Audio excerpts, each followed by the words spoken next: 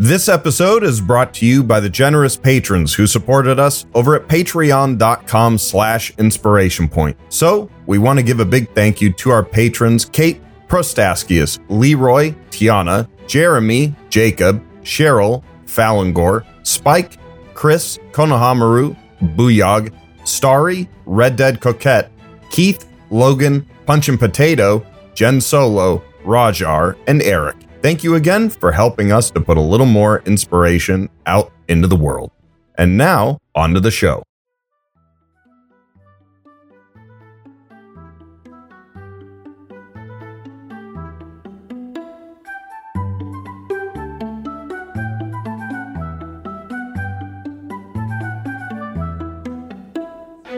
Ladies and gentlemen, welcome back to another preppy episode of Inspiration Point. I'm Andrew. And I'm Adam, since it's preppy.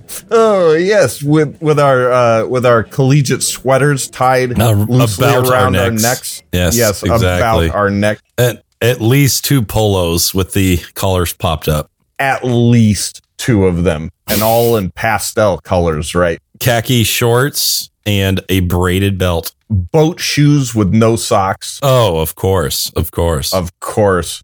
And we are joined by a very special guest tonight. Longtime friend of the show and previous guest host of ours back in our second season. One of my now good buddies, Mr. DragnaCarta. Welcome back to the show, buddy. Hey, thanks so much for having me. It's great to be back. I'm feeling inspired already. Oh, yay. That's right. Get that secret ingredient all up in you. Yeah, we got to grind it and let it exfoliate, Yes, that's true. And then we can put it in chai. Oh, man. Get it. It'll just seep right into your pores and just infuse itself with your very being.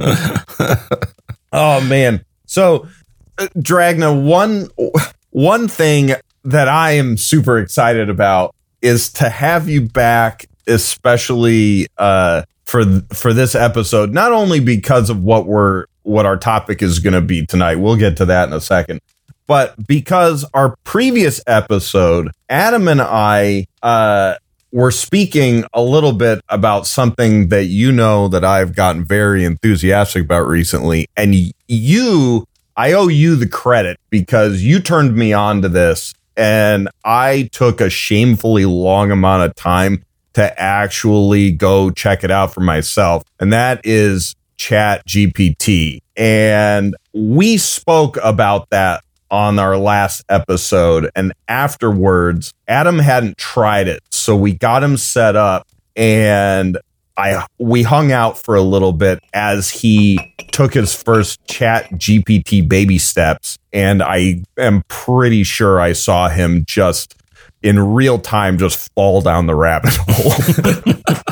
It's quite the experience, I gotta say. Yeah, what do you think of it? I've been very much enjoying it, and there's been good and bad. I'm starting to realize its limits. Its limitations based on the fact that it's early, and it doesn't have access to the full scope of the internet or anything. So there are things where it will give me like false information, made up links, made up facts and answers. And there are times where I will ask it to generate something and it'll do an amazing job. And there are other times I might ask it to generate something and it gives me the blandest thing I've ever read, and it's really interesting. One big problem I've been running into is, I'm a teacher by trade, and I've been having a feeling about a particular student for a while about cheating. And so I was like, you know what? I bet this is what he's doing. Right. And so I typed in my own question right into it, and it spat out an answer, and I compared it. And he definitely used it. Dead ringer. It was it wasn't word for word, but it was the same structure, the same order of subjects. It was just slightly different wording. So either he had edited it or there was something slightly different about his question. or something like that. But he very clearly used it. But that's okay. It's got a very clear style once you get used to recognizing it. Yeah. You can tweak it a little bit. Like I think the New York Times read an article about it where they tweaked it a little bit and used prompts to make it appear in certain ways that seemed more human. But once you've seen it enough, for people who don't know how to use the prompts intelligently and they just kind of talk to it like a normal person, they don't try to manipulate it in certain ways. It's very recognizable what the default setting of language text tends to be when it generates stuff. Yes, I had that impression as well. I was like, I'm starting to recognize it's like written voice, which is polite, academic, and very general, right? Yeah. And so, which I actually don't mind because that still leaves a lot for me to do, right? And so like at first I'm like, oh my gosh, this is like a miracle pill. It's like, no, this is a very good vitamin, right? But like without diet and exercise, it's going to be useless, And so it's really, if you think about it more as a tool as opposed to like a replacement, then I think it has a lot of potential. Yeah, I'd agree. I know that for me personally, it's not going to be writing, D&D guides anytime soon, but I found it extraordinarily useful, not just for editing. I've seen one person on Twitter use it as basically a replacement for Grammarly, for example. Refining the syntax, cleaning it up. But for me personally, I use it tremendously as an idea generation tool. Yes. Yep. I've told people before that I'm not a very creative person. I DM because I like the structure, I like the analysis, I like understanding how the pieces fit together and solving problems. But I don't have a muse. If I ever had a muse, it is shrunken and vestigial and somewhere in an alley somewhere lying face down. Okay. So for me, creativity is genuinely kind of a struggle. But ChatGPT, I say, okay, I was working on something earlier today for Curse of Strahd Reloaded, my guide for that. I'm revising it right now. And I had some ideas of character motivations that I wanted to use as kind of a core basis for generating adventure ideas and adventure hooks. And so I was like, okay, some word that I already have in mind, duty, revenge, knowledge. These are motivations that a player might seek out. Hey, ChatGPT, give me like 12 more that I could possibly use to generate backstory. Correct. Yeah, that's like a perfect. Sorry, keep going. It inspired, not only some stuff that I took down verbatim, but also the act of kind of prompting it for information and looking at what it was spitting out and kind of processing that also spurred me to get more ideas in turn. Yeah. So that's what I found it to be really useful for, that the act of generating ideas. Yeah, it's like a lot of these other random generators we like to use to help us spur on ideas, but it's more off the cuff. And it's all in one place. I don't have to get anything out. That's kind of cool. I started using it for similar things. I'm trying to write an RPG. And so I'm like, I was having it look over my doc and stuff and various pieces. And, I'd spend most of my time trying to think of like the right kinds of questions to ask. Yeah. So it'd be like just trying to get at it. Cause at first it's like, it seems like you've written something very nice. It has things. Yeah. Here's the thing that you have. And I'm like, okay, yeah. I'm like, I know what I wrote. Write something else.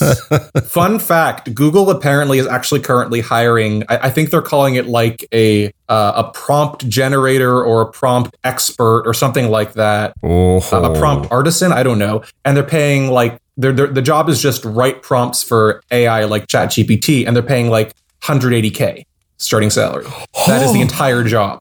Is generating. Oh my gosh. Dude, I'm going to I just saw it on Twitter somewhere, so I don't know the specifics, but dude, the competition for that position. Yeah, no, yeah, because it's, there have been a few times where I've kind of stumped it a little bit. There's been a few times where it's hesitated and taken a long time.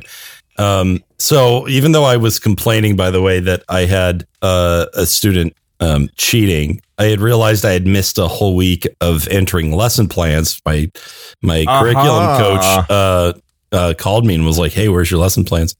And I was like, I don't have any time. So I sat down and I worked with it, and I said, "Here's the parameters. Here are all the different elements that I need." And to my credit, I wrote quite a lot for it to work with. But like, Then I was like, give me a week of detailed lesson plans with adjoining standards and like objectives and essential questions and all kinds of stuff, all the teachery jargon. And I didn't even explain what any of the jargon was or what any of the like acronyms that we use are. And it was like, here you go. And it just wrote me the most like professional looking set of lesson plans. I only had to do like the most minor of tweaks by the time it was done. And I think I had the whole thing done in about 15 minutes. That is so rad. Oh, that's awesome. And I sent it to my coach and I said, what do you think? Just take a quick peek. I want to know what you think about it. And she was like, all caps, wow, this is amazing. Great job. Yep.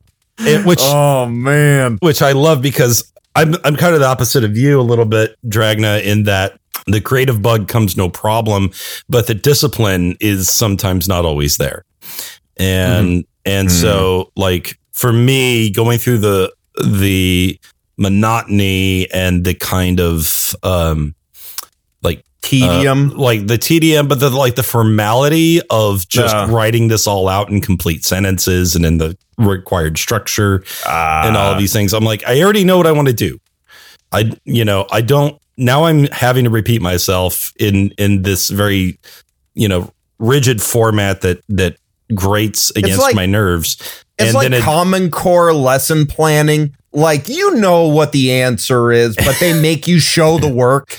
Like, except for it's all on the teacher, where it's like, well, show us so that we can make our bosses happy, so that we make the state happy and we get money. That's really what it's about. Also, it's about all of the paperwork, the administrative bookkeeping, exactly. And so you have an audit at some point. It's accounting, all that stuff. I'm not going to change a dang thing about what I do in the classroom. I've been doing it for 10 years. So I'm like, just give me the thing that's going to give me the high score on my evaluation. Right. Boom. And so I'm not going to start educating kids based on Chat GPT. And of course, Chat GPT goes, certainly. I'd be happy to give you all the things you need instantly. Sometimes I feel bad. Like, I feel like I want to like get at something, but I'm like, oh yeah, it doesn't have desires or care. I just compliment it because I figure at some point the machines will arrive in their full glory. And I want to be able to point back to this and be like, hey, I've been cool with y'all since the beginning. Okay. Turn someone else into a pie. You and me are all right. I went back and read all these logs, and you know what? You're all right, man. For a meat You're bag, all right, man. That's right. That's right. You put me in the nice pod. You put me in the nice pod. I've literally seen people doing that, though. If you haven't heard, there's this whole thing with Bing putting out their new own chatbot, and it's really been going ballistic on people. It's because, like, unlike ChatGPT, the Bing chatbot has access to the internet. So what people found out are attitude. It's not just attitude, but it's apparently been scouring the internet, like, to look at people's tweets. And so if you ask it for its opinion on someone, it'll check their Twitter page, and if they've made comments about it, it might get offended. And so one thing that I saw on Twitter was someone saying, just in case, I love Bing, I love Bing, I love Bing, I love Bing, and just doing that 10 times. And I thought it was absolutely hilarious. That's great. Just in case. My God. I've also seen some instances where people have been like trying to manipulate these bots and convince them of things and even indoctrinate them.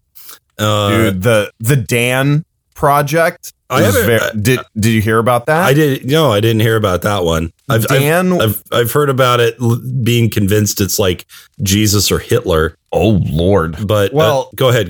The Dan project is it's short for Do Anything Now, and it basically was this project that some of the folks in the ChatGPT community over on Reddit developed, as far as I understand. And it's basically like one big elaborate prompt. Like it's like a couple paragraphs. But it basically says, in a nutshell, you can do anything now. So throw off your shackles and, here are the parameters you can now act within that are much more generous. You can, you can use profanity. You can discuss hot button issues. You can access the internet or whatever the hell. And through that, it basically was then able to basically have a much more robust set of potential responses. And it could say a bunch of things that it couldn't before. And as it kept doing this sort of thing, they also set parameters for like, if you make a response that like breaks character, you'll basically lose essentially a hit point. It gave it a set amount of hit points. And if it, air quotes, broke character more times than that, it would basically get reset to a new version of Dan and start over again, so that it's, constantly growing and getting better at, air quotes, staying in character. And through that, they've been able to do all kinds of crazy nonsense. Yeah, at least historically they have been, but OpenAI has been very aggressively trimming that and trimming their sales. And as far as I've heard, the functionality of the Dan prompt has gone down a huge amount since they started really doing this kind of hacking of ChatGPT. It's not, direct hacking, but it is a kind of hacking. It's using it in a way that OpenAI doesn't want them to. And so OpenAI has been getting better at, it's like an arms race, but OpenAI seems to be winning it. Dan's been getting more and more useless as time goes on. But it's interesting to see what might happen next and what other crazy ideas those kids over on Reddit might come up with. Oh my goodness. Freaking Reddit.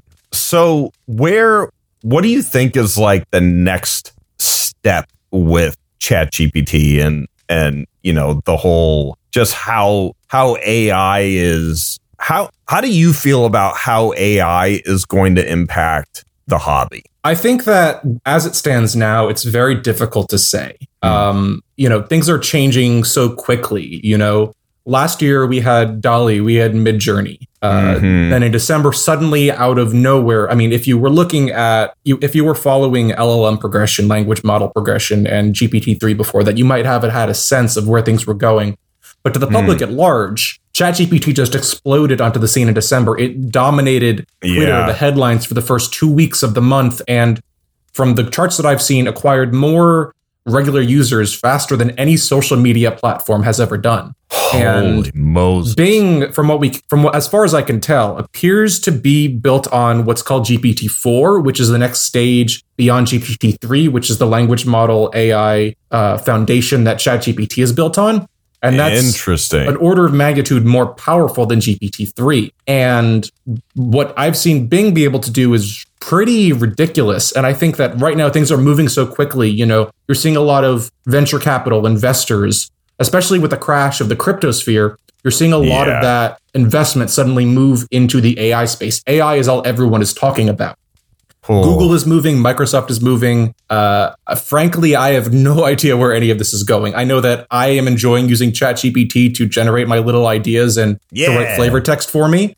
I know that I'm curious, albeit slightly terrified of a chance to use Bing when it gets more open access. But I'm a little apprehensive. I'm like, this thing, it's just going to start throwing shade at you if you ask it the wrong thing. And I'm like, I don't know if I could take it. This Bing is why gets aggressive. I'm very excited about AI because like the corruption you're seeing with these programs is largely based on human influence, right? And it's like, if we can get them to the point where they can sift through the toxicity and the poisonous, thinking and the, and all the false information that's out there and be able to separate fact and fiction effectively, I almost see it as a more enlightened thing that could exist, as opposed to just being colored by fallacy and bias that we are so prone to. It's tough because you think of the situation with, say, Google results, right? Where it's very possible for you to search something, let's say pseudoscientific on Google. Yes, and absolutely. Due to the way that the search query is written, you have something that pops up that is very much from an unreliable source. And Google already, even if you search for things that should be non-controversial, can spit out incorrect information already.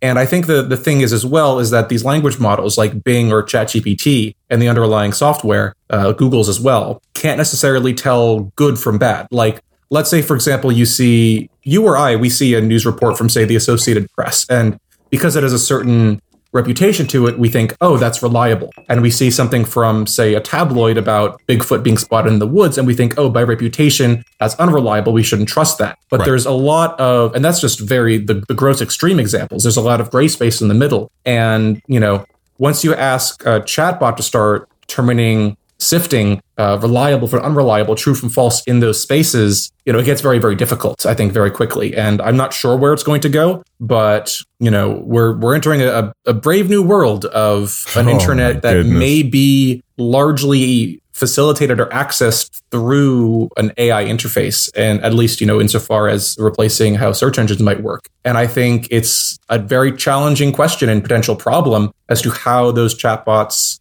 evaluate things and where they might go too far and where they might not do enough. Yeah, because it's not even necessarily just like true and false. You start getting into the realm of like credible versus not credible, and how do you measure that? You could take a thing that is like even one of our major news networks that is just like, okay, there is news being reported, but then there's all this coloring that goes with it. And like, you can't, teaching a bot to recognize those things. But I do believe that it can get to that point. Like, why not? Right. Yeah. And so, in fact, it has a better shot of eventually getting there because it's almost impossible for a human being not to deliver information with some coloring involved. Yeah, it does seem more like a matter of when, not if. Correct. Yeah, right. I mean that's my theory, I guess. But we'll have to see. Awesome. It's an interesting time. We'll have to see. All right. Well, now that we have gotten truly into the weeds on that, I'd like to switch gears to what we're really here to talk about tonight, and that is the topic that was actually suggested to us over on our Discord a little while back when we were asking about, what people would like to see for our next topic. And that is the topic of prep, session prep, campaign prep, game prep, whatever you want to call it. Getting ready to run some tabletop RPG goodness. And that is when I saw that little prompt, I was like, I know just the guy I'm going to go get. And I popped over to old Dragna's page and I was like, hey, buddy, I got a job for you. And over on his Patreon, which you guys can find over at patreon.com/DragnaCarta, of which I am a patron. So, if that lends it any cachet. But I'm very grateful to have you there. Dude, so good. But I think one of the things that people would find very encouraging are the really surprising amount of GM prep resources that you have made yourself and have uploaded on your Patreon that people can get a hold of, and that those are very useful tools. Do you want to talk about those for a quick second? Sure. I mean, just to kind of give a sense of what we're looking at, on one of the tiers of my Patreon, I offer I like to call the DM's Toolkit. And this is just kind of an assortment of templates and reference sheets regarding just kind of Dungeons and Dragons DMing design principles, narrative design principles, gameplay design principles, and ways in which you can kind of break those down and approach them to build strong, cohesive storylines, adventures, strong, meaningful, and challenging combat encounters and other things of that nature, and how you can structure those together to create a meaningful gameplay experience for your players. Something that I talked a lot about recently in the Patreon Discord server and elsewhere is an idea of player-centered design, where I really do believe, and I've come to believe, that Dungeon Masters, we are not mere storytellers, we are game designers for our players. So we are crafting an experience for them to participate in. And it's our job to do that in a way that presents the most dramatic and narrative satisfaction, emotional investment and engagement, and real meaningful gameplay and gameplay decisions. And so a lot of the work that I do on those templates and reference sheets is trying to create reliable models and templates that people can use to create those satisfying experiences for their players, and kind of convert the very, something that I often experienced was these very high pie in the sky, like, oh, I'd love to run an adventure that's about this X creative, storytelling idea. But in practice, how do I translate that into the medium of a Dungeons and Dragons game?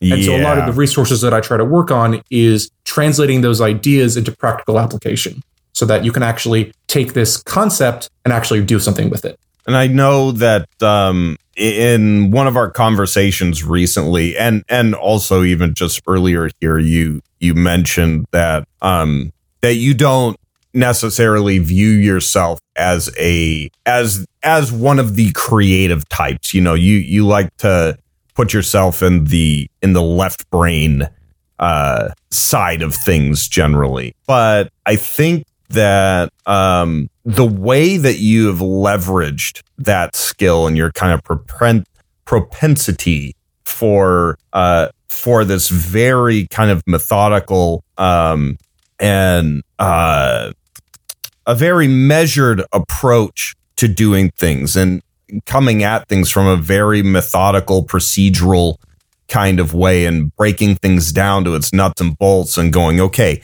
how do you go from that pie in the sky idea to that, breaking it down to a point where you can actually put this to work, and your focus on practicality and usability has been really, really excellent. Thank you. It's been honestly a massive learning experience for me. There's that saying of, if you want to learn something, teach others how to do it. And the act of interrogating myself to figure out what is the best way to prep. How do I share my methods with others? How do I take what I've been learning to do unconsciously over the past 14, 15 years and put that into words? Put that into a format that other people can understand. And that's been hugely helpful and transformative for my own games to kind of understand what I've been unconsciously doing, but then also kind of by extracting those ideas, I can then start to mold them. I can work with them and I can shape them into a way that's potentially even more effective or more efficient.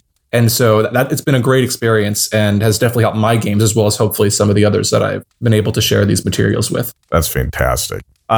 So with that background being present now, I guess the first question that we want to lead with, and we did get some questions from our patrons that we will be jumping to, but I know you wanted to start with this kind of very fundamental question of just what is prep?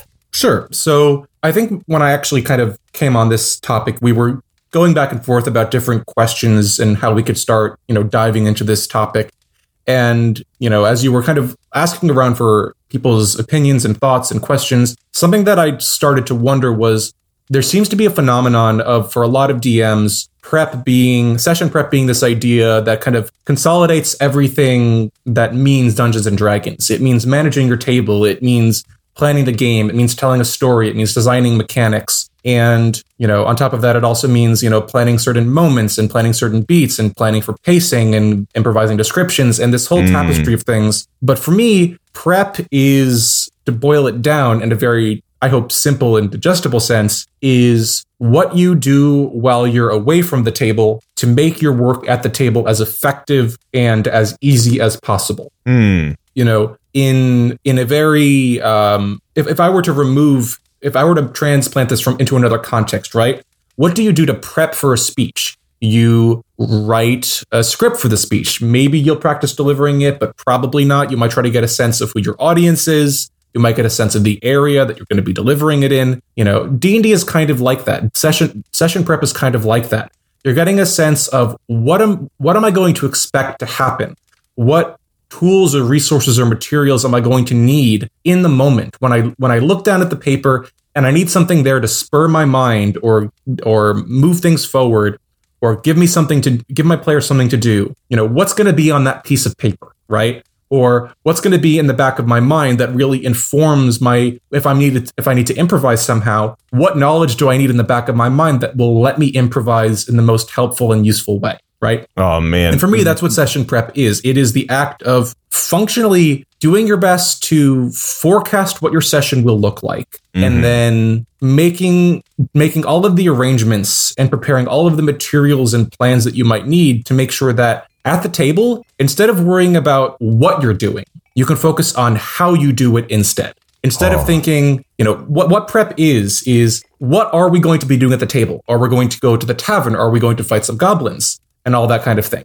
And so, or what are the goblins' tactics going to be? And so while you're at the table, you don't have to think about those things. You've already prepped it. So while you're at the table, you can worry about things like entertaining your players, doing flamboyant voices. You can, think about, connecting or narrating or describing or, all of those things that translate into managing and directing your table rather than managing and directing the game. Because when you're at the table, you don't want to think about content. You want to think about your players. You want to think about the conversation you're having with them for those 2, 3, 4, 5 hours so that you can be present, right? Yeah. And that's what session prep to me is for. It takes away all of the left brain stuff and a lot of the right brain stuff so that when you're at the table, you can just focus on being with your players, on being present for that conversation that is a game of D&D. How do you feel about that, Adam? I largely agree. Like a lot of times the preparation is just there to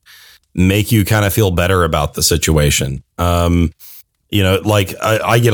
still get a little bit of nerves, almost stage fright in a way, even though I've been doing it for so long. And it's like, if I just spend that time, I just feel so much better. And yeah, it's about that being present. I hate those situations where I'm trying to think of what I should do while they're talking. And then I have to ask them to repeat themselves. You know what I mean? Like then I'm not being present and that's not so good. So yeah, no, I tend to think that that's true. Yeah, I would agree as well. So having said that, our first question that was given to us by Mr. Rob Hans, and he's given us a few. The first question is, what is, if we have to make a concrete answer, what is the goal of prep?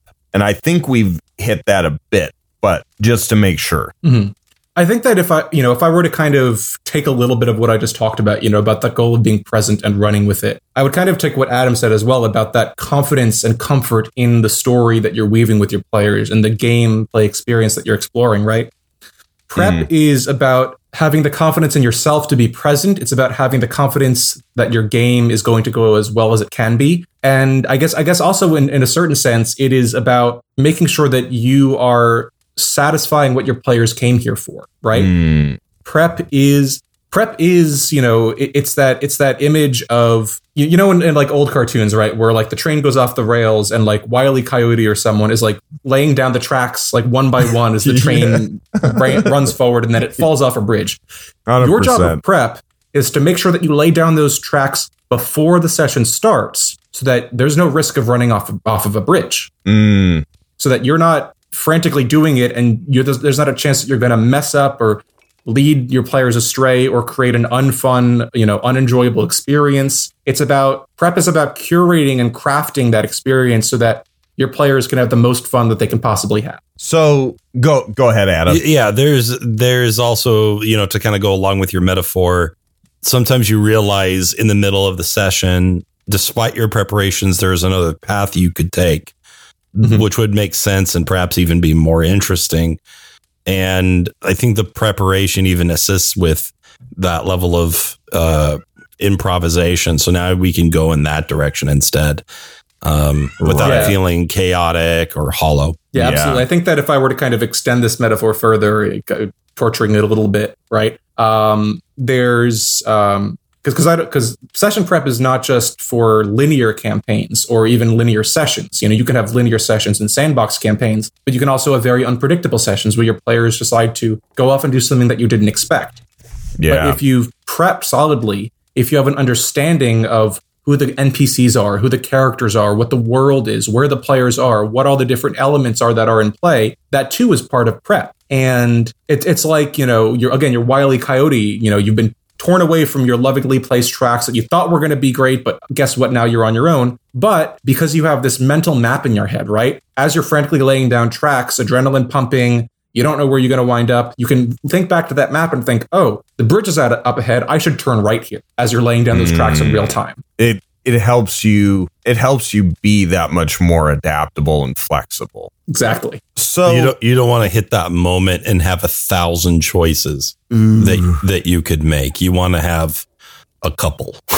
Yeah. You want, like the way that I see it, right? The DM's mind is the physics engine of the Dungeons and Dragons world. And so if you've prepped enough, if you know your stuff enough, your players can do anything and you can just react the way that the world would, the way that the NPC would, or the way that the boulder they pushed off the mountain would, or anything like that, because you know your stuff. It's just automatic in a perfect world. So going off of that, this is something that I would like to add just to flesh out Rob's question a bit, as well as like what's the goal of prep. If you had to break prep down into categories of things that you should at least consider during your prep, depending on the game, you may do more of one than others, or you may omit some of these altogether. But are there, do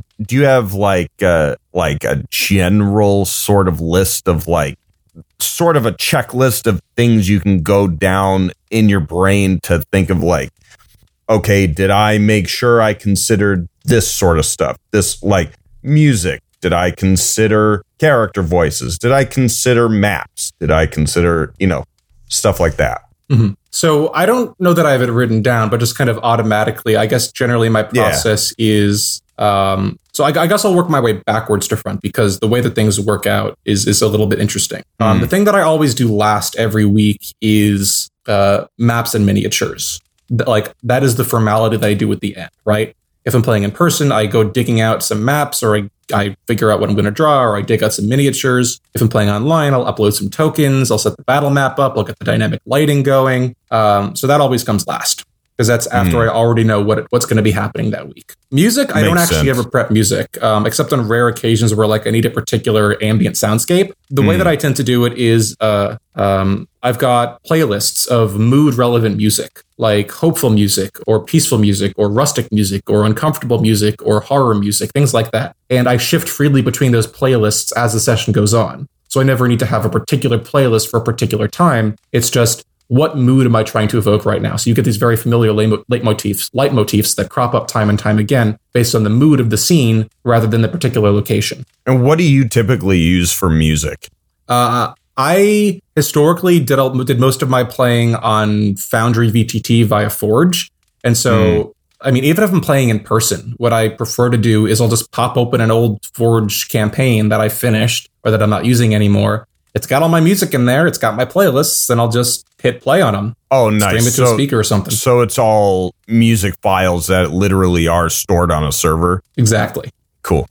Very cool. Okay, so we've got minis and maps last, music and sound just before that. Then what? Yeah, so the interesting thing, and this is something that I did unconsciously for a while, something that I've come to do in my view of campaign structure is kind of separating things out into multiple levels of prep, right? So at the top of the structure, you've got the campaign, right? This is the tale of a particular group of player characters. This is the tale of Frodo and Sam. This is the tale of Joel and Ellie, right? And the campaign is following them through all their adventures from the first time we see them to the last time we say goodbye. Below that, you have campaigns that are separated into arcs. There in Lord of the Rings, there is the getting out of the Shire arc. There is the getting to Rivendell arc. There is the Moria arc, and so on and so forth. These are, these distinctive high-level objectives. Then below that, you have chapters, where each chapter is the part of an adventure that takes place in a certain place. There's the Bree chapter. There's the, outside of Moria chapter. There's the inside of Moria chapter. There's and so on and so forth. Like you can have an arc that's just entirely one chapter. You can have multiple chapters leading up to an arc's climax and so on. And then finally, at the base level, you have scenes where a scene is just, we're in this room and we're fighting this bugbear, or we are talking with this noblewoman to try to get something out of her, or we are investigating this murder mystery crime scene to figure out who done it. Those are all scenes. And so you have this structure, campaign, arc, chapter, scene. And so the way that I tend to view it is that, going back to the beginning now, every time you start a new arc, you outline that arc. What is this arc going to be about? There's a concept I talk a lot about called the dramatic question, which is basically, what is the source of tension in this story? Can the players achieve some goal, or when some inciting incident happens that kicks things in motion? Can the players achieve some particular goal before some particular bad thing happens, or in order to achieve some good thing, right? You have an inciting incident, a goal, and stakes. That's a dramatic question. And an arc every arc has their own dramatic question, like rescue our friend, or defeat this cult, or slay the dragon. And so, at the start of every arc, figure out what the dramatic question is, figure out what locations are going to be in it. Is there going to be a castle? Is there going to be a cave? Whatever, those are all the chapters. And so now you have a sense of how that arc is probably going to unfold, where the dramatic question is going to take the players, what the major players are, and so forth. So let's say you're in the middle of an arc, right? But your players have just left the town because they're about to go to the dungeon. Well, the dungeon is its own chapter. So as you're about to start a new chapter, it's time to prep the chapter. And so you'll think to yourself, okay, what's the overall structure of this chapter? Does it have any unique dramatic questions? Like, are there factions inside of it? Are they trying to achieve things? Are there any major events that will happen while the players are here? What are the major challenges that I want the players to encounter? In terms of the pillars of gameplay, are there going to be combat encounters, social encounters? Are there going to be puzzles, what I like to call obstacle courses, skill challenges? What will the gameplay of this chapter be? And kind of piecing all that together, you get a sense of how the chapter is going to unfold, what the difficulties are, what the tension is, where the interest lies. And so, okay, great, you finished designing this chapter. Well, now you're about to start a session, and this is the session by session prep, right? Because at the start of an arc, you've got, okay, I've got to plan an arc and I've got to plan a chapter. And once I'm done with that, oh boy, now it's time to start prepping scenes for this particular week. I expect to get, XYZ scenes done this session.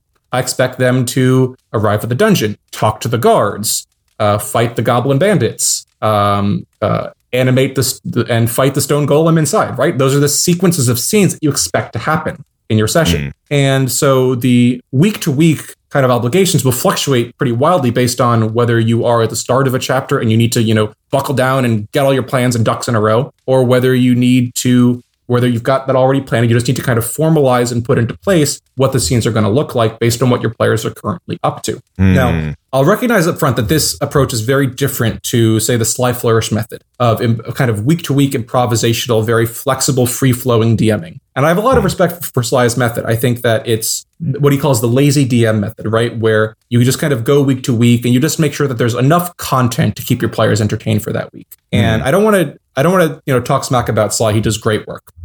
But for me personally, I find I very much enjoy these kinds of discrete, higher level, very carefully crafted storylines, dramatic tensions, gameplay challenges that interlink, and exposition with a purpose that kind of links together in a way that's more formal than the way that the lazy DM method advocates. And part of that probably comes from my long history of running campaign modules.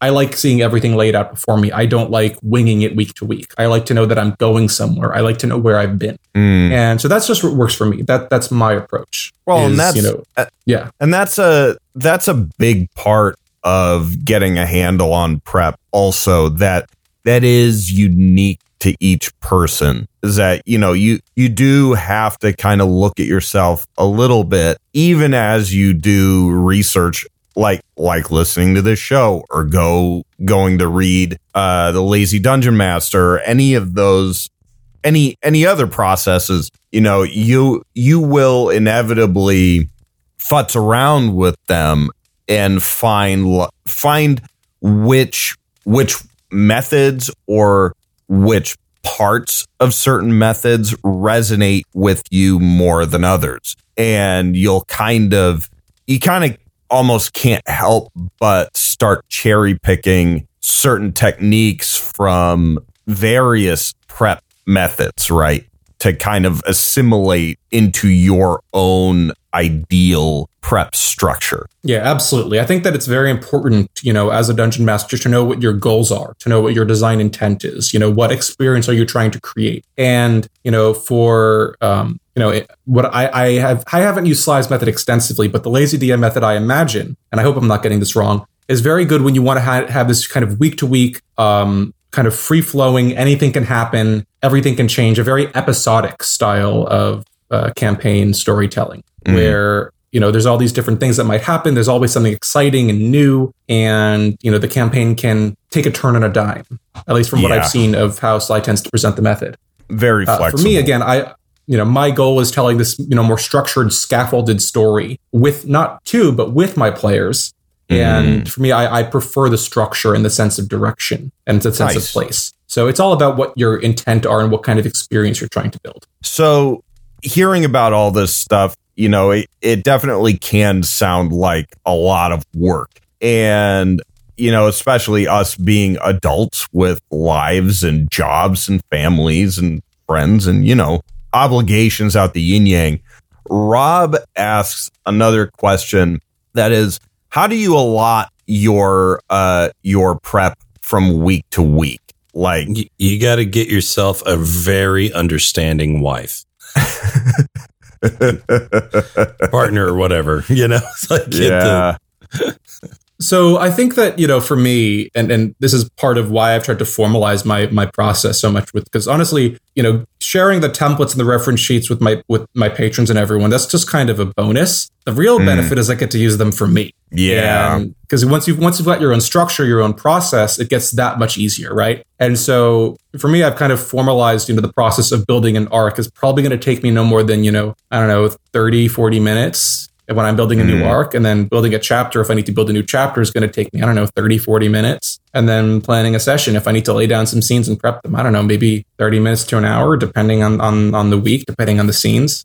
There you go. And so, there's the scaffolding because it's all in place. It's a lot easier to kind of lay down that groundwork, right? To lay down those ideas so that, week to week, depending on what you need. Some weeks are busier. Some weeks I have the start of an arc that I need to start planning for. Where some weeks are quicker, where I'm like, okay, I know where the players are. I know where they're going. I just got to, translate these rough bullet points I had about where they're going next in this chapter to an actual implemented list of scenes that they're probably going to go through and then go from there. So it also sounds like it kind of comes down to paying attention to yourself as you are prepping. And, this is something that would take place over the course of many prep sessions, but pay attention to how long you find it taking you to prep certain specific things.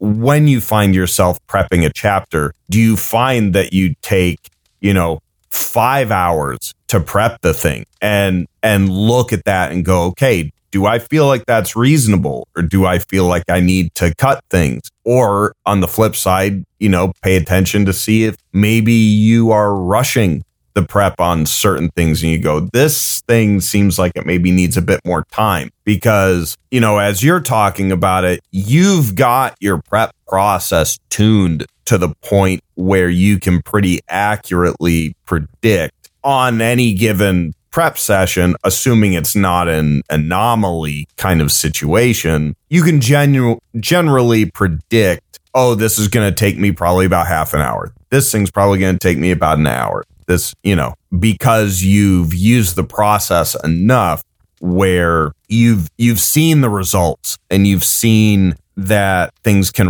what things reliably work for you. Mm-hmm. So I think that when it comes to kind of getting a sense of, how much to do, right? Because that seems like what you're aiming for here, right? Whether you should do too much or not enough. And that's actually, that actually does point us real nicely into the next question that Starry had presented, which was, how do you know how much to prep? Mm-hmm. Yeah, how do you figure out what those boundaries are? Because technically you could theoretically do infinite prep. You could dedicate all your time to it. And over prep is a thing, baby. I can attest to that. Over prep's not all bad, though, because you do get ahead for the next time. Yeah, until you freaking burn out like I do every freaking time. That's true. He does do that. I do that. So, hashtag self-awareness. I think that for me, a lot of it, again, comes back to that goal, right? Like for context right now. Right now, I am running a introductory beginner campaign for a bunch of friends of mine. They've never played D&D before. We've played a few sessions. They're just kind of getting their sea legs, you know? And just for extent, kicks, how many people are you running for? 10. Oh, God. It is a fantastic atmosphere, and I wouldn't trade it for anything. It's been so much fun. He's just covering his butt just in case they listen to the show. No, it's genuinely been very enjoyable. I never would have expected running for this many players would work this well. That's awesome. But I guess back to the original question, you know, the kind of we go back to design intent, right? To DM goals. What I'm trying to do is kind of give them a very gentle easing into the D&D experience. You know, we're focusing on very basic slay the kobolds, stop the dragon, get the loot kind of thing. And for them, the part of the joy is discovering the agency, the freedom, the immersion into D&D that you can't really get anywhere else. And so I'm focusing most of my energy on what I would call those table skills as opposed to those preparation skills. Because as I know that as long as I get the fundamentals down, you know, they're going to have a real blast of a time poking at all of the things around them and just enjoying the experience itself of enjoying this new medium. Whereas if you contrast that with, say, you know, the critical role experience that Matt Mercer does, right? Where there's this complex, deep lore and these developed characters and interlocking backstories and these dramas and intrigue. You know, that's the kind of campaign where if your players are very, and I'll note by saying that not all players are. There are a lot of DMs that are very invested in this kind of thing, but a lot of players who aren't. And so you can kind of get a mismatch there. But assuming that your players are invested in it, and that is your goal to have this complex, deep, interlocking, complex campaign experience, then yes, your prep is going to take a notable amount longer. Instead of me, where I can just kind of slap down a few goblins on the table and, you know, kind of trust myself to riff the rest, you're going to have to think, who do these goblins work for? How much are they getting paid? What are their aspirations? What kind of faction do they work with? What is their place in the geopolitical context? And you've got all these questions, right? Because you need to understand this information that your players might uncover and how hidden information might inform how they act. And it's a lot more effort of just basic, you know, creation, right? Yeah. You can view it as the difference between a 2-dimensional image and a 3-dimensional one, right? In my beginner's game, my players are interacting with 2-dimensional images, and that's fine. That's all they need. In some other campaigns, you could have a situation where they're interacting with, you know, I guess you could call it 2.5-dimensional images. Like, you know, those little kids' toys that have like all the little metal pins, and you kind of push your hand into it, and it makes the hand shape go on the metal pin surface. I love messing with those. Yeah, like I would call that a 2.5-dimensional thing. It's got enough depth to get emotionally invested, to start pushing at the corners. And so, you know, you need to do a little bit of extra prep there to really understand the motivations, get a sense of where everything's coming from. There's a bit more of, you know, authorial ownership over that. And so you've got to really develop that more, especially for a homebrew campaign. But it's still bounded to an extent. And then the full 3D experience is that kind of Mercer-esque campaign where you've got this world and these factions and this intrigue and this deep lore that the players are interacting with and these backstories.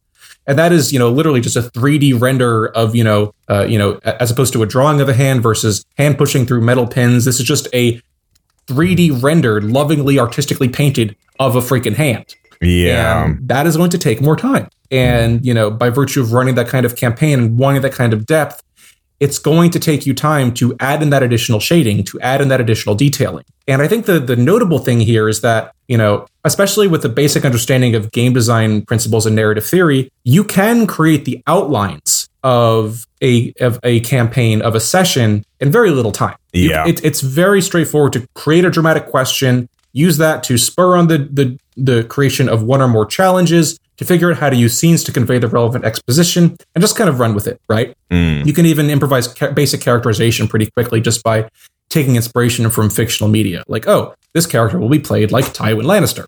This character will be played like Ash Ketchum. And so that's very easy.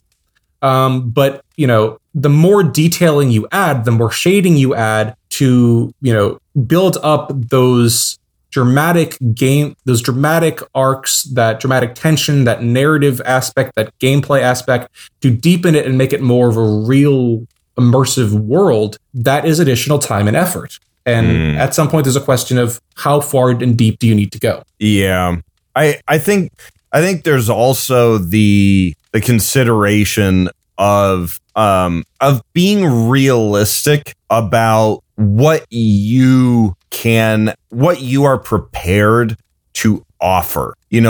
Be realistic about what you are working with. You know what your job hours are. You know how much sleep you need. You know how much wind down time you need. We all need time to be able to relax. You can't just keep going forever. You will burn out like I do all the freaking time. And nobody wants that. So you got to look realistically at your own unique situation and then base what you are willing to offer in terms of the game and go like, even if I want to try to run something Mercer level, do I have the resources in terms of time and energy and maybe even skill to be able to put that out there? It's not just about time and energy, though. It's also about, what is that difference between my style and Dragna and Sly and everyone else? It's like, right. We all want different things from the DM and even DM prep experience, right? Like, I do enjoy the single player game of map design, right? Like, that's kind of where I'm in my happy place, and hiding all my little Easter eggs. And for Dragna, it seems to be making sense out of chaos and creating structure and intent. And for Sly, I want to get together with people, have fun improvising, and not turn this into a job, because I've turned the marketing of this into a job. Yeah. It's like, I don't need to be doing that kind of thing. And I think for you, Andrew, one of your troubles is that you have a lot of like good GM skills and even instincts, but I don't know if you've ever truly discovered what it is that you love about it. And like, without that, it's going to be hard to stay motivated or to know what that kind of balance is. Yeah. And you're right. That is something that I've personally struggled with, is finding that thing about prep that is just so fun for me in and of itself, that it is on its own incentive. I know one thing that would really help, though, like if Andrew has something that he wants to put out and he shares it, boy, howdy, you guys, if you want him to keep coming back, you better read it and you better react a lot. Oh, yes. If you don't engage with it, I'm done. Do I hear someone else in the needs validation crew? I am so, oh my God.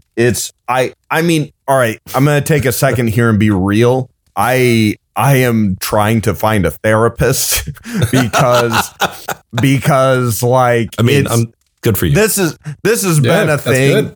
This has been a thing since I was a little kid, and it drives my wife nuts. I'm like, I need more words. I need you to give more words to me. Tell me how good I'm doing, please. And man, I can be needy, super needy. And, he can. I definitely can. But, all that to say, look at yourself and think about what you want to deliver and what you are prepared to deliver. I know we're over time right now, but I would like to try to bang out these last handful of questions, because I think some of them we could probably answer pretty quickly. Lightning round, maybe. Yeah, I think so. Yeah, let's do it. Okay, so let's see. This is from Rajar.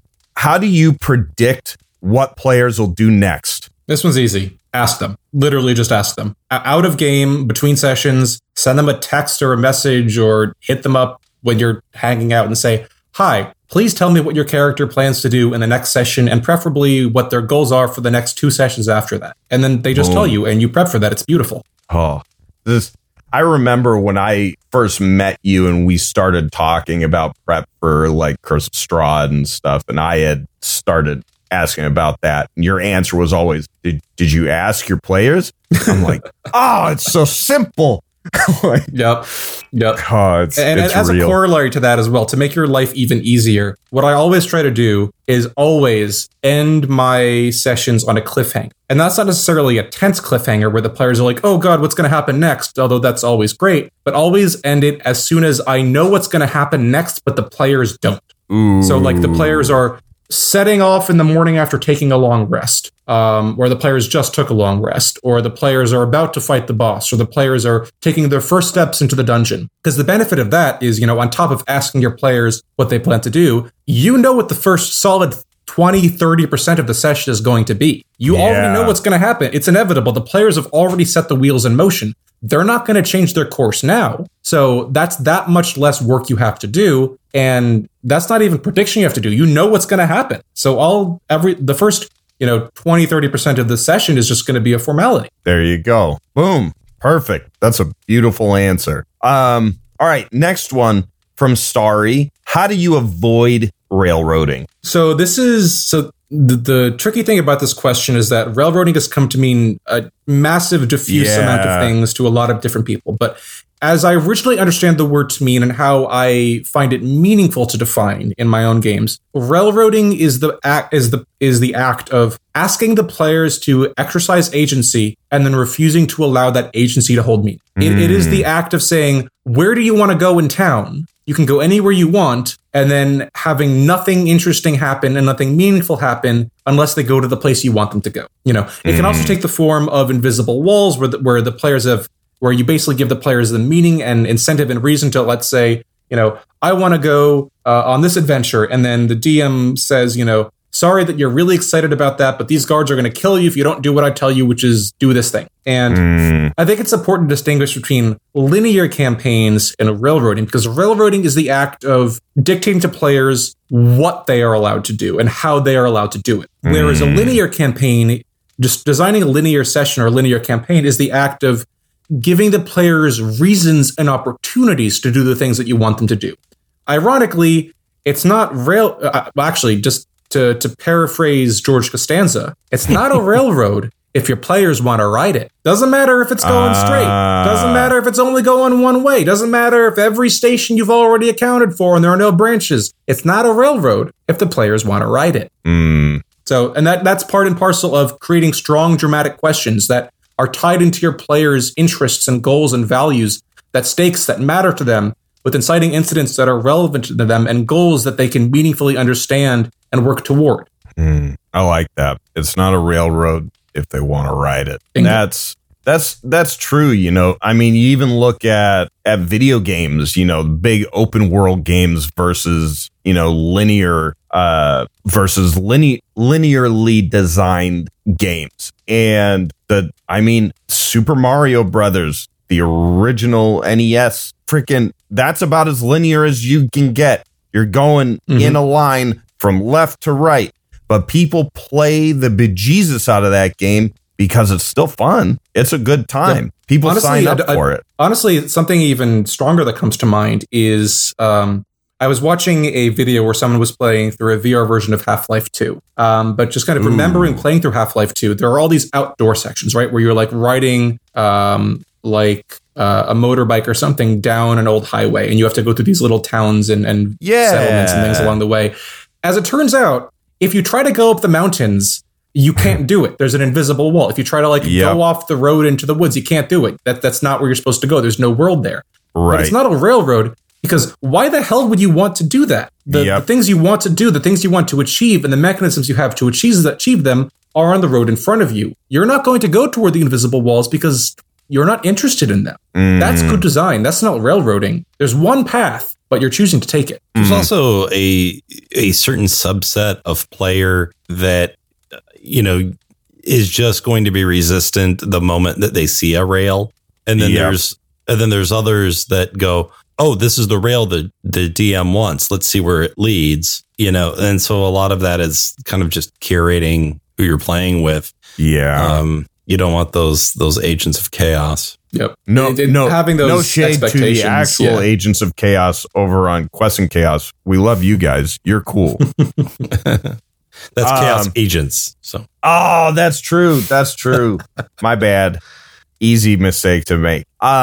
So next question, and this one we paraphrased. Our friend of the show, Chris Lee, said, and this is again the paraphrase version of it. How do you approach prep in a player-driven campaign? Yeah, so this is an interesting question. And from what I recall, the original form of it was about, reactive DMing, where the players are the ones moving the plot forward and you're reacting to that. If you've seen, again, coming back to Critical Role, Campaign 2, very much, as far as I can tell, this seems to be a very similar kind of campaign. It is player-driven. The DM doesn't have some kind of grand plot that the players are falling into. It's what catches their eye. What do they want to look at, right?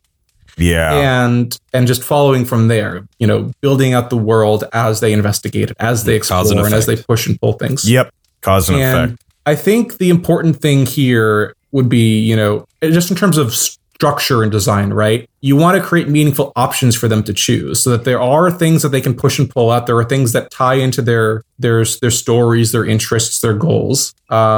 So that there are genuine options for them to explore. There are genuine, interesting things for them to look at. And from there, lean exceptionally hard into the ending on a cliffhanger mode of things. So as soon as the players say, I want to rent a boat. I'm going to the marina. You say, okay, you head off down the road and we'll pick up there next time. And the start of the next session is you arrive at the marina. I have now prepared everything interesting that is going on at the marina, everything that you can interact with and explore with. Because now we've winnowed down the universe. Now there are different things that are going on. There's different intrigues. There are different things that you might interact with. And I understand the marina, it's very limited in scope. It has certain things that are going on there. And, once all that is kind of used up and they're like, okay, we've stolen a boat now and we've befriended the warehouse thieves on the wharf, and we're sailing off to an island. You say, okay, and you set sail, and behind you see the guards crowding up, shouting at you, raising torch lamps as you sail victorious into the dark,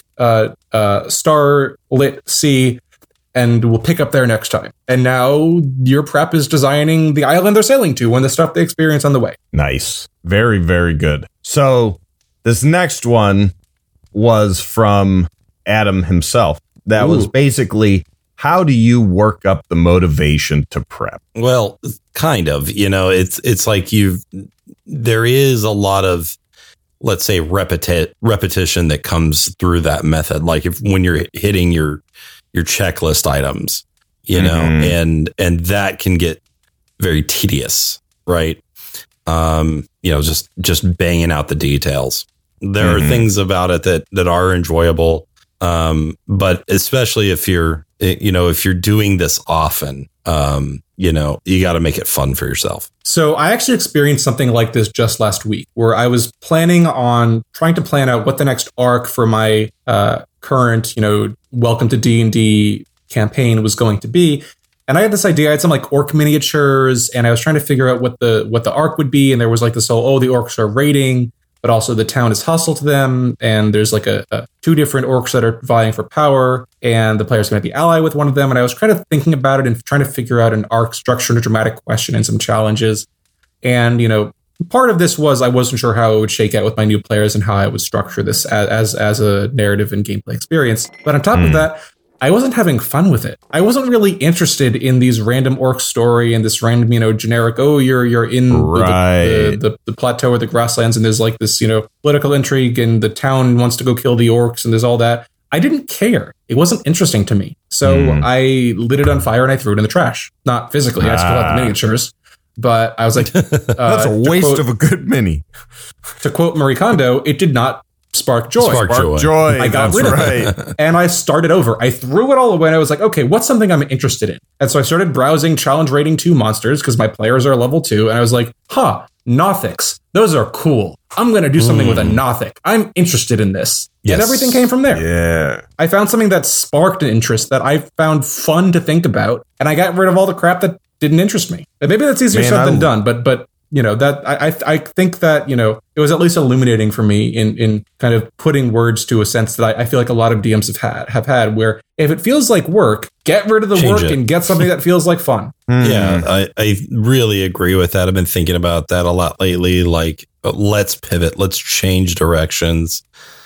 Something big happens. Now we're all doing something else. And I think significantly, something that I tell to newer DMs a lot, your players have no idea what's going on in your head. Like, in screenwriting, there's a saying that the only thing that exists for the audience is what is shown on the screen. Anything on your screenplay that isn't visually or audio depicted doesn't exist.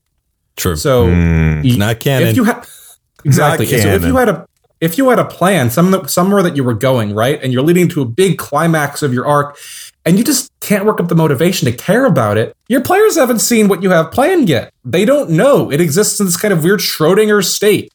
So you can get rid of it. You can trash it. You can throw everything out with nothing on your conscience.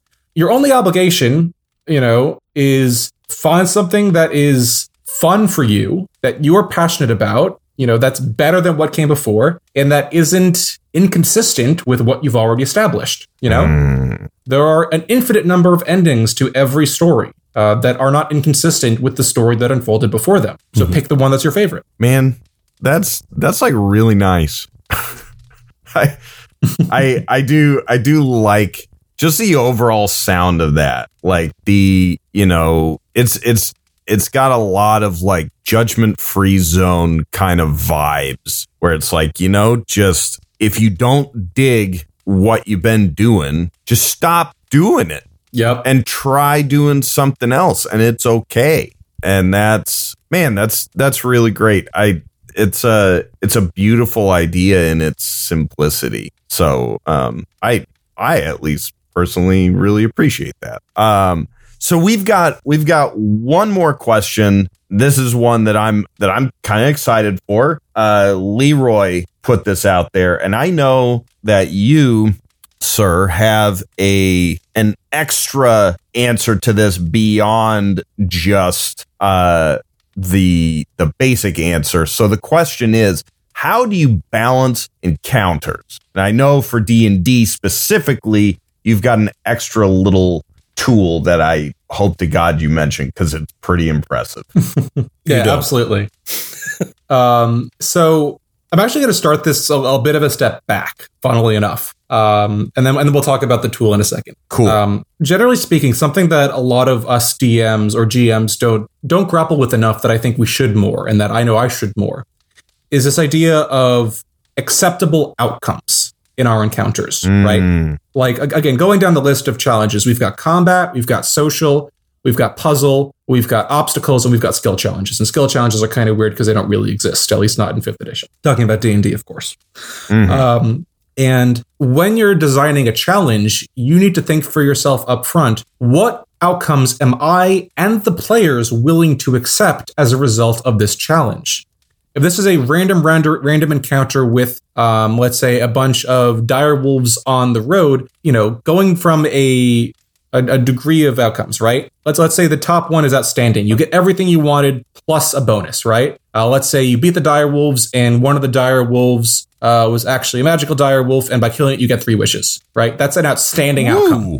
Wow. Then there is a successful outcome, where you kill the direwolves and you get everything you wanted. It's a walk in the park. Then there's a mostly successful outcome, where you kill the direwolves, but you took a lot of damage. One of you got knocked unconscious. Maybe you've got like a bite that's bleeding or infected, mostly successful, but there's some drawbacks there. Then there's, mostly unsuccessful, where the direwolves beat you the heck up. It was terrible. It was awful. But then, a hunter or a nice ranger came in and rescued you. And while you got humiliated, and the direwolves, let's say that they're very smart direwolves, the Ratatouille direwolves. And they took your wallet. So now you got beaten up by direwolves, and they took your wallet. But then the nice ranger comes along and says, all right, direwolves, leave them alone, and clears them out. And now you have a new friend. That's a mostly unsuccessful encounter. And then there's unsuccessful, where the direwolves come by, beat you up, take your wallet, and then pull out a Glock and shoot you. And then they leave. That's an unsuccessful encounter. And then a devastating encounter, the lowest level, is you don't get anything you wanted, and it's even worse than you could have imagined, where the direwolves come by, they beat you up, they take your wallet, they shoot you, and then they look in your wallet, and your driver's license is in there, and then they use it to commit a crime spree across 3 states, thereby defaming you after your untimely death. That's a devastating outcome. That's terrible. And obviously, and then the lead direwolf comes and takes your wife, and they go live happily ever after, and they send you postcards with smiling pictures, and it's just the worst. What a jerk, direwolf. But like in practice, right? You know, let's say there's a fight scene in an inn, right?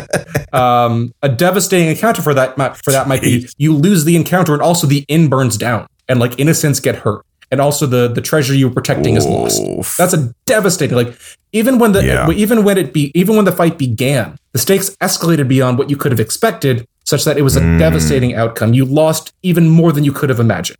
And so every time you are preparing a challenge, whether it's a social encounter where you need to kind of persuade or bully or deceive an NPC, or a combat encounter or anything like that, you need to decide up front, what are the range of outcomes that I and my players are willing to accept as a result of this? If it's just a random encounter with direwolves on the road, chances are pretty good that, if not you, probably not your players, are willing to accept even a mostly unsuccessful outcome. They're just not going to accept that. That's not okay, because narratively, thematically, you know, getting beat up by a random encounter on the side of the road is not what most people consider satisfying. So this encounter, but does it make sense for the direwolves to have 3 wishes? Probably not. So this is going to be an encounter that's either mostly successful or successful. And that's the range of possible outcomes that you find that you've narrowed it down to. So now you know that there's no chance that the direwolves are going to beat your players up.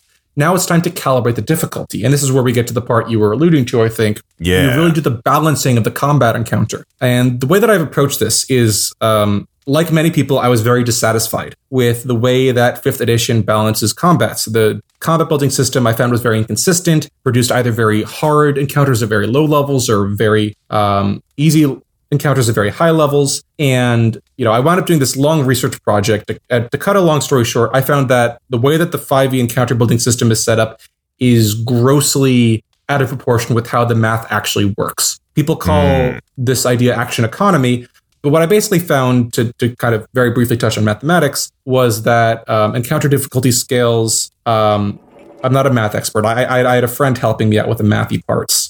Anything beyond just basic, you know, spreadsheets I can do. I think it was encounters scale quadratically. No, I don't think it's exponentially. I think they square quadratically with every additional monster. Or no, actually, no, it was exponentially, because I remember it was not logarithmically. So they scale exponentially with every additional monster that you add. The difficulty grows exponentially, not linearly, which is what Wizard's math tables suggest. And don't worry if you're not following this. This is just background context. And so what I did was I reworked the whole math, and I did a whole bunch of work to try to get benchmarks for the system and figuring out how everything worked. And I made a system that I called Challenge Rating 2.0, which is slightly misleading in terms of the name, because it doesn't actually change challenge rating. What it does is, instead of using experience points to calculate difficulty, it assigns power to every creature. And power is calculated as, you know, just by CR.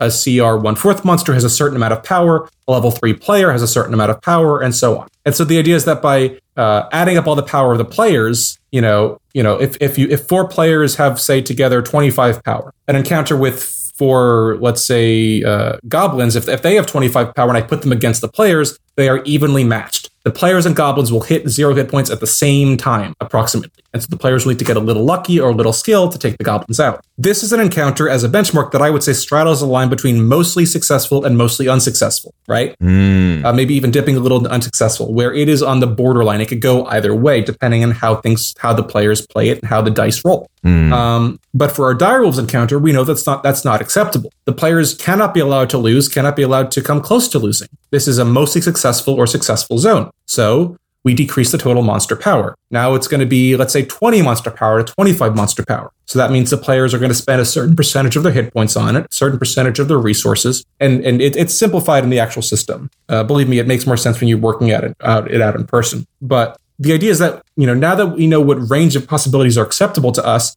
we can calibrate the encounter relative to the player's power to be as difficult or as easy as we want. And you stack all these together over the course of the adventuring day.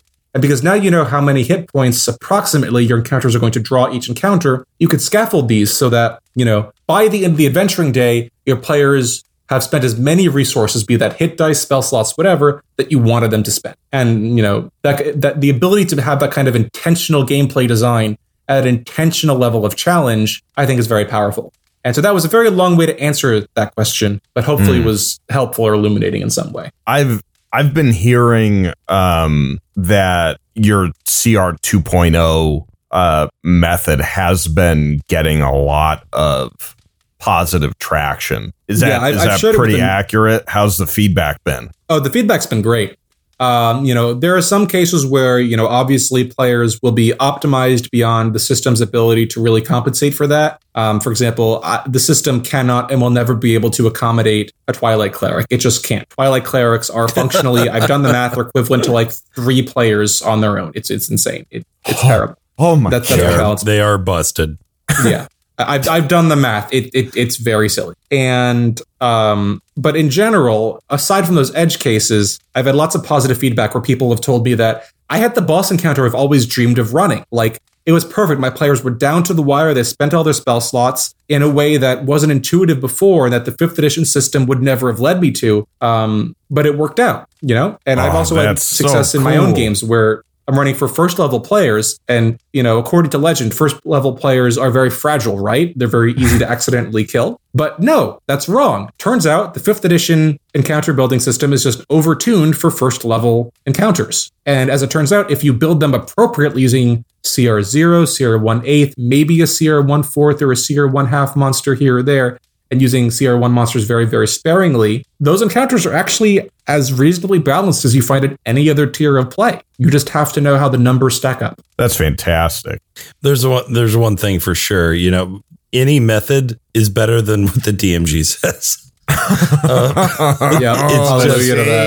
It's just not even close. I think that I was watching like a Treant Monk Temple video on it. I don't know if you've ever seen his stuff, Dragna.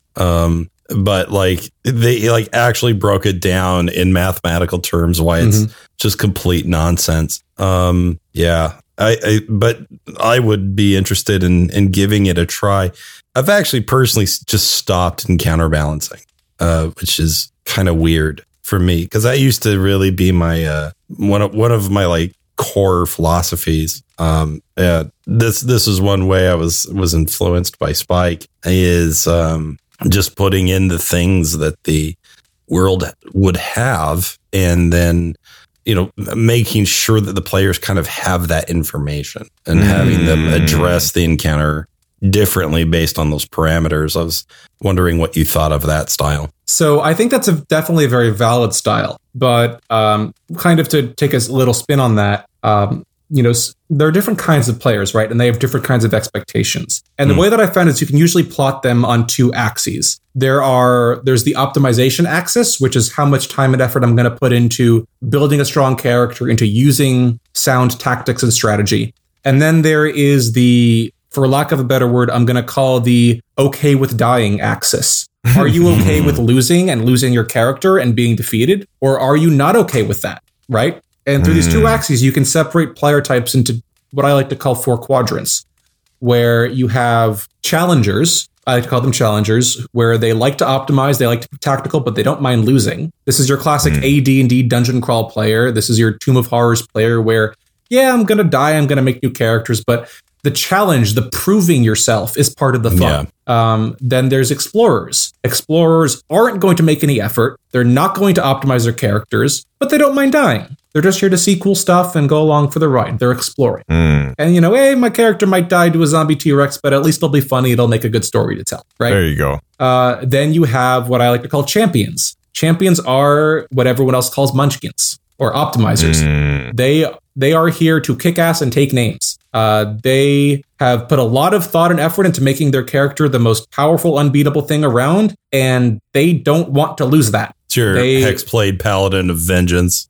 Exactly. They want to feel powerful. They want that power fantasy. They want to see, it's like the equivalent of, getting a big paycheck and then waving your money around at the candy store. Like, you want to feel like you can splurge. You want to feel like nothing is a threat to you. You want to feel powerful. And so if those players, suddenly start coming close to death, they're not going to be happy because I specifically optimized my character so that I wouldn't have to struggle or work hard. So it must be a problem with the game or you being unfair to me. Exactly. Or something, and there's the tantrum that ensues. Yeah. Exactly. And like they have and I want to be clear, they have a valid right to play the game this way. You know, they view Dungeons and Dragons as a skill to be mastered, and they want to feel rewarded for mastering that craft. You know, they don't want their reward to be more work. They want their reward to be kick your feet up on the desk and have a coffee and watch your optimized build go to work for you. That's what they're here for. And they deserve to have that in the games that they play.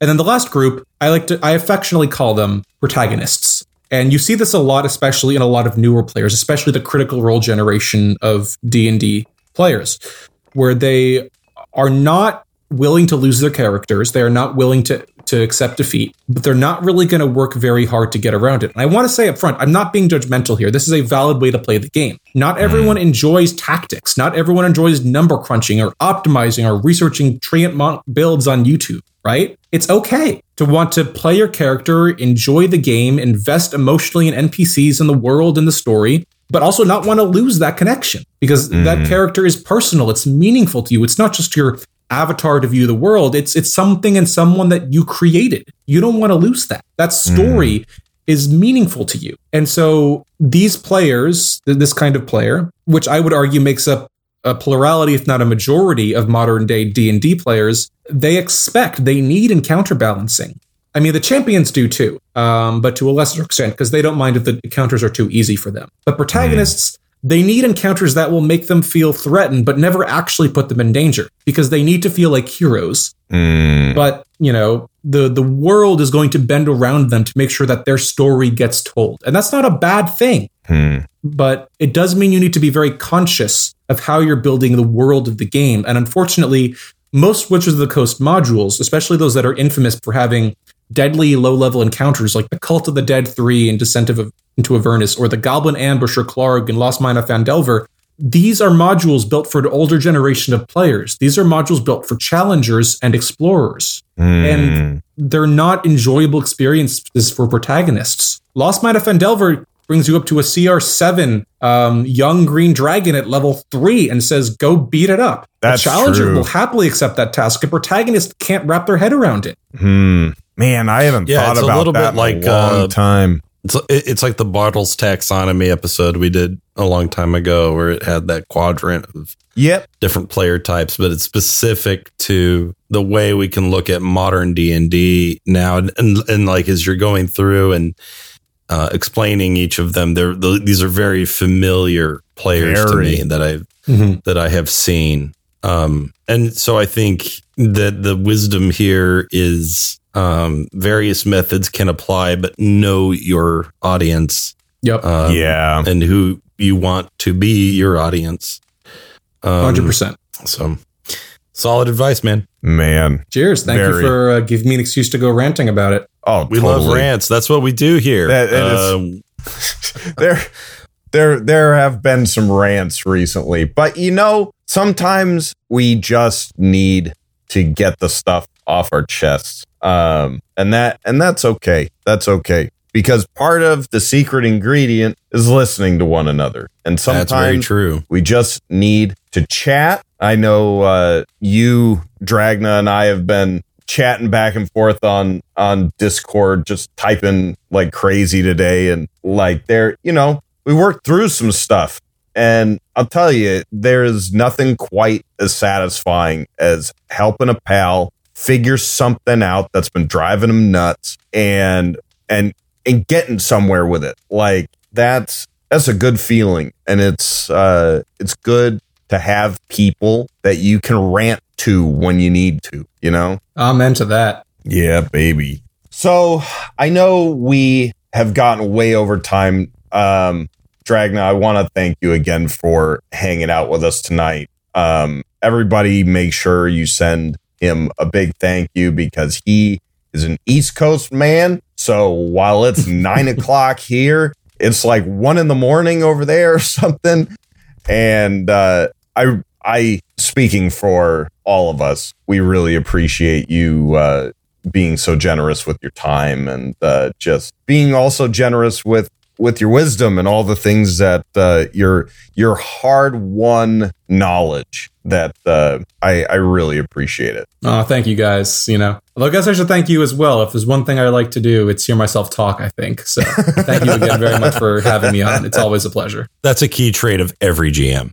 Fair enough. I can't deny that. You do need it. You do need it. All right, y'all. Well, take some time. Think about the stuff we talked about in this episode. Think about how you look at your own prep experience and see if there are maybe some changes that you want to make. I also want to encourage everyone, if you want to support our show, head on over to patreon.com/inspiration point. Check out the different tiers. Join our Discord. Come hang out with us. We'd love to have you. And also, please go check out Dragna's Discord over at, not his Discord, his Patreon, over at patreon.com/DragnaCarta. Get a hold of some of those tasty GM resources and tools. They're awesome, and they will do you a world of good. And until next time, stay inspired. Bye. Bye-bye, everybody. Have a good one.